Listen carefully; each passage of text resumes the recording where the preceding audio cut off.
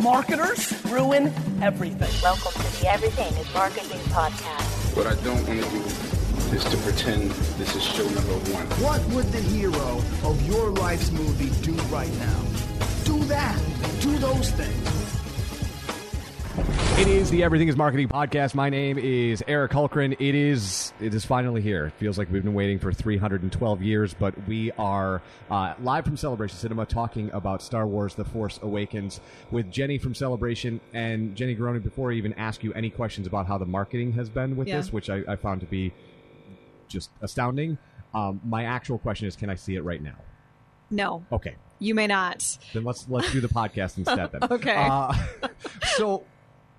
Look, you and I have both been in the media business for a long time. Yep. And you and I have both been in the media business long enough to have experienced the rebirth of Star Wars, we'll call it the Jar Jar Binks era. Right? But even before there was a Jar Jar, there was still like, oh my God, Star Wars is coming back. And that is nothing compared to what is going on. I've never seen anything like this ever. I know. And I mean, I don't even know where to start. You're a bigger nerd than I am, so you know a lot more Star Wars. Which I'm sure it's the holidays, so I'm sure you mean that lovingly. Of course. Yes. Naturally. So I know you've been following it a little more closely with a different eye than I have been. Right? Is that fair to say? Are you saying from my Star Wars comforter in my Star Wars pajamas with my Darth Vader helmet? Then yes, I've been doing it like that. Yeah. But I mean, it's been really interesting to see how Disney has been releasing the trailers and the posters. And I think from my perspective, the most interesting they did was how they put tickets on sale. So explain what they did that made it so interesting. This was really unprecedented. I mean, we had people writing in, calling us a year ago, when will tickets go on sale for this? Well, we don't know. You know, it's up to Disney to tell us when they can go on sale. So... and it's been a while now, so I don't remember the dates. That you may remember the date that they actually went on sale. I don't actually. I was trying to figure out which credit card I bought it with so I can get them, but yeah, so I don't remember either. So it got to be just about go time. You know, there were rumors on the internet they're going to go on sale during Monday Night Football on X date. Well, about a week prior to that, Disney contacted us by phone call, contacted our programming department and said, tickets are going to go on sale at 10 o'clock during Monday Night Football, but you can't tell anybody. I mean, they were so secretive about this, they didn't email us at all. They did not want a paper trail. So as we got a little bit closer, the word was tickets will really go on sale at 7 or 8 p.m. You can't tell anybody, but have them on sale on your website only. They won't be available at the box office. You can't tell anybody. And then official word will come during Monday Night Football that they're on sale at 10. So, you know, the internet leaked. A lot of people bought those tickets as soon as they went on sale. They knew about it. We sold out those early shows right away. Sure. So the people that didn't know and were watching Monday Night Football as they were instructed, I guess the announcement wasn't even that clear that tickets are on sale now. But, you know, it was enough to urge people to go to the website, buy their tickets. But lo and behold, many of the shows sold out before they could get the tickets. So we had a lot of guests who were upset, saying we deceived them, we misled them. You know, understandably upset. They've been waiting a long time for this movie and they want to be the first to see it. So that's never been the way that tickets have gone on sale before. It's usually, you know, a couple weeks prior, maybe a month prior. In rare cases, I mean, with the latest Mission Impossible, that was really weird. They put them on sale like in January for the July thing, which I don't even think they sold many tickets that way. I don't know what their marketing view on that was, but yeah, it'll be interesting to see if anyone follows suit like that, where it's, you know, completely a surprise. I mean, what on earth? And I'm being dead serious. Yeah. Like, what on earth can match this? Because for people who just consume media, you know, that maybe in the marketing world listening to this podcast that don't actually work with media. Make no mistake about it, this has been a ridiculously boon year for your industry. Yes, it like has. an unprecedented. Yep. We thought the industry was, you know, going into some hard times, and how are they going? And this year has proven that not to be true. Exactly. And most of that is on the backs of Disney. Yep. I would say 80% of that is on the back of the product that they're putting out. DC following suit next year with Batman vs. Superman and everything that spirals out of that thing. But I don't even think Batman vs. Superman has the momentum that this movie has. No, I don't think anything does, because I mean, obviously it's a franchise that spans decades and generations. So what else is going to be able to pull in that wide of a demographic? Probably nothing. So, which leads me to the follow-up and why I was so excited to sit down and talk to you about this, because I understand why people are excited about it. I myself, super excited about it. I understand why people like J.J. Abrams, right? They're very excited with that stuff. What I find to be really fascinating, and what I would love to spend a whole year studying, is why so much marketing. It seems so unnecessary. Like in your lobby right now, there is a speeder bike, there is a Millennium Falcon, there is probably close to 500 people who are watching all of the movies until they get to 7 o'clock. None of those, not one of those in their Star Wars pajamas. Yep, and all of that stuff, right? Not one of those 500 people needed the trailer to buy tickets. Right. Not one of them. Right. And by the time we're here, which is December, what are we, 16? 17. December 17, I don't think anybody else on the planet needs it either. But yet there's mac and cheese. There is Kohl's has an entire section. There's Cheez-Its. There's soup. There's ice cream out of Brooklyn. There are your way to make lightsaber, popsicles. Like the marketing and the just swag that are surrounding this movie just seems so unprecedented and so over the top, and I would say totally it doesn't need to be everywhere because it's already everywhere. Right. In a way, it's been interesting too. Our programming department has done a lot. I mean, we've been working on Star Wars for a while now, and you've been working on it for a year probably as well, right? Yeah, and we've got some surprises that I'm not going to give away now, but tomorrow night we have the Mos Eisley Cantina upstairs at Celebration North in the Wave Room. But we've had all these people, all these Star Wars groups of fans come to us and like volunteer their time and resources because they want to be a part of it. So in a way, it's almost like there's this fear of missing out, where people just want to be part of the mania. But I guess my question is, so you've got Cheez-Its, you write all of these things. Christmas sweaters, everything that you would expect, and then more as it shows up in interesting places. The reason I'm so fascinated by what is happening with Disney is, one, they don't even do this for The Good Dinosaur, right? It's not even that crazy for The Good Dinosaur, which is the latest Pixar film. There is only one place to get the secret cocaine, right? And that is in a movie theater. There's no other place. It doesn't matter how many Cheez-Its you buy or how many cans of soup you consume or how many blankets you buy. You still have to go to a theater. Right. Which narrows down the possibilities of places where you can consume the media, which I think the vast swath of things they're doing, I don't know. Jeremy Kress, if I can do a side story, came and spoke at my class, and he was saying that, like, all the stuff you guys are looking at, it's totally within the realm of possibility that you will be playing this movie in May. Yeah. Yeah, honestly, I wouldn't be surprised. Which, frame that for people who don't know your industry. Like, what is the last movie you played for 7 straight months? Ooh, probably none. I mean, we had Frozen for a really long time, and that was years ago now, so I don't remember exactly, but I want to say that was in theaters for 5 months. But they cheated and relaunched the sing-along version, right? They did do that, but we still had the original showing while the sing-along came out. And I don't mean cheated, like they remarketed it and came up with another reason for you to go see it. Because they know what they're doing. Follow the bouncing ball, right? Yes. But this one is just, I'm looking at all this stuff going, I would love to work on this team, but I don't understand what the end goal is, because after this weekend, I don't know that you'll need any other help. No, I know. I mean, I'm looking out here right now. I don't know that you need any help right now. Like, how you gut check this for me? Like, how many showings do you have free between now and Sunday?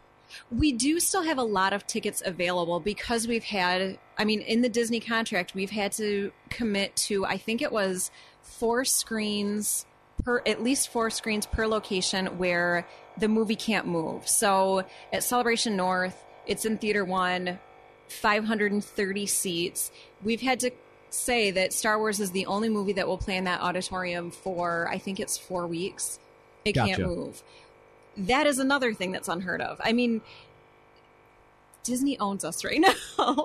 which is so interesting because, not because it's Disney, because you expect that from Disney, but what is fascinating about Disney, especially when you hear, okay, they purchase Star Wars, the Star Wars franchise. They Right. purchased the Marvel franchise. And everybody sits around and waits with bated breath for them to ruin it. Yeah. Right? Like, oh no, the mouse is going to ruin Marvel. And then they signed this crazy deal with Netflix where they're making original shows and expanding the Marvel universe in really interesting ways that they couldn't do in a 2-hour movie and Yep. probably wouldn't get the budget to do 6 Daredevil films to tell said story, right?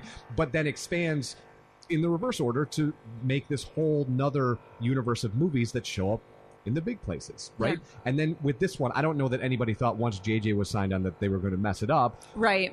but they were waiting for them to mess it up. Mm-hmm. And they haven't done that at any turn. This is just such an interesting weekend to be in your industry and then be watching your industry. I was walking before we did this podcast, and there was a gentleman who's watching your whatever it is, 28, however many hours of Star Yeah. Wars you're doing till they watch it at 7 o'clock. And he turns to his girlfriend, and I thought this was really interesting. And he says, I really underestimated the physical need in this endeavor, right? I had no idea what a taxing thing it would be on my Well, body yeah. to sit in a theater from Yes. 4 a.m. to 10 p.m. Yep. It's like your body atrophies a little bit, just sitting there, not moving. But to get back to what I was talking about, it's been interesting to see not only how much marketing that they've done, but as you were saying, you've got Star Wars fans volunteering. It's almost as if the entire country has become a giant Comic-Con. right. Right? They're all dressing up. They're trying to buy swag or their version of Cheez-Its or whatever Campbell's soup that they want or Yep. mac and cheese. They're all now part of this thing that, as you said 20 minutes ago, nerds like me have known for a long, long time, which is a funny place to be in 2015 heading into 16. Yeah. My question is, where's the tipping point? Because I feel like other franchises or I guess individuals have tried this with things, and it hits that tipping point where people aren't interested anymore. They're just sick of it. Well, I would say that what I had read is that from this point forward, there's going to be a Star Wars movie until I die, right? Like they're going to keep rolling out films ad nauseum, right? Right. They've gone all in. They've gotten George Lucas to sign off on letting go of the franchise and let other people tell stories, much like they did in the book world, right? Yeah. There's been millions of Star Wars books, and we're going to see. I would answer that question not knowing, with no insight, Right. is that if you try and do this every year, eventually Star Wars Cheez-Its are going to go stale. I would think so. I would assume they'd have to back off a little bit. But honestly, I was worried before the first reviews came out for the movie because there's been so much build-up. Which I haven't read, so tell me nothing about that. I won't tell you anything.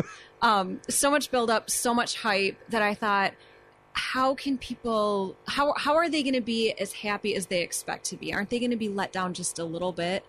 But it's 95% certified fresh on Rotten Tomatoes. People aren't disappointed. And that is the tone I've gotten. Like I said, I've tried to avoid. It's been very hard.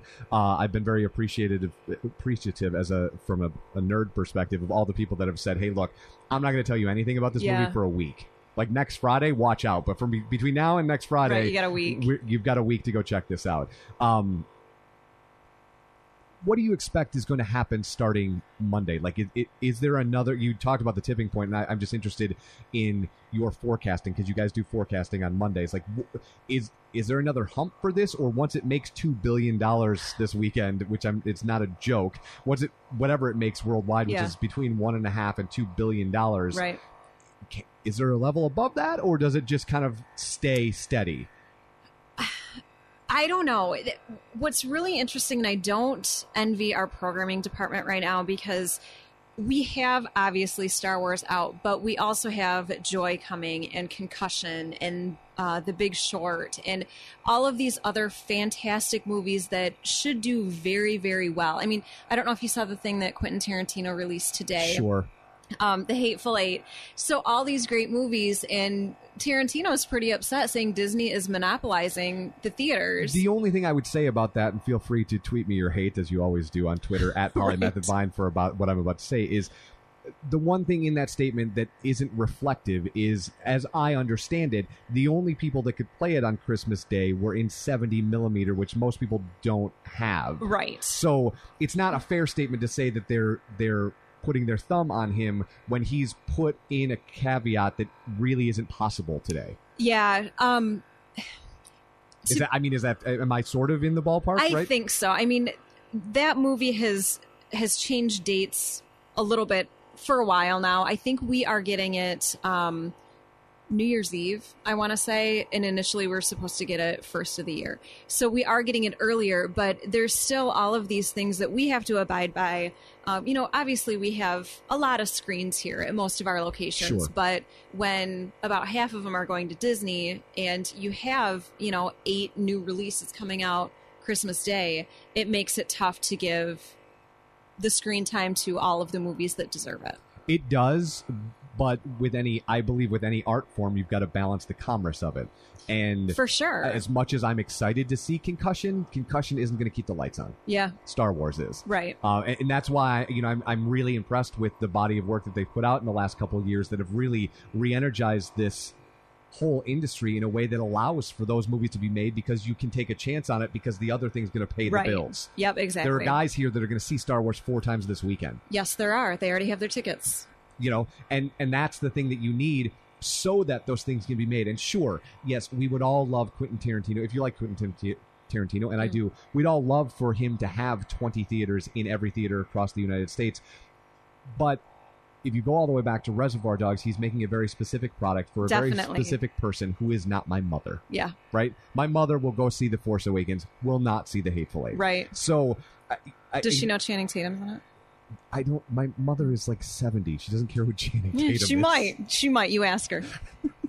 As far as I know, my mother has never seen any of the Magic Mikes, so you can disown her immediately and know that she doesn't care about your boy Channing Tatum. But I think that's a thing that you need to understand when you're talking about what's happening in film specifically. And when you talk about media and media issues, it's always radio's dying, TV's dying, yes. newspapers are dying, movies are dying. Yep. Understand that this weekend is going to show you that there is a single company that can probably keep this afloat for a couple of years. Exactly. And especially if if DC follows suit and can start telling some compelling stories in the Batman Superman universe. Yeah. We've got a long time before we're going to talk about watching everything on our 1-inch screens. Right, exactly. That we get from Netflix or Hulu or whatever it will be at that point. Yeah. Jenny Garoni from Celebration, thank you so much for the time. Thanks for having me. Go enjoy the Star Wars fans. And maybe I'll check in on Tuesday to see if you're still alive. Sounds good. Take care. See ya.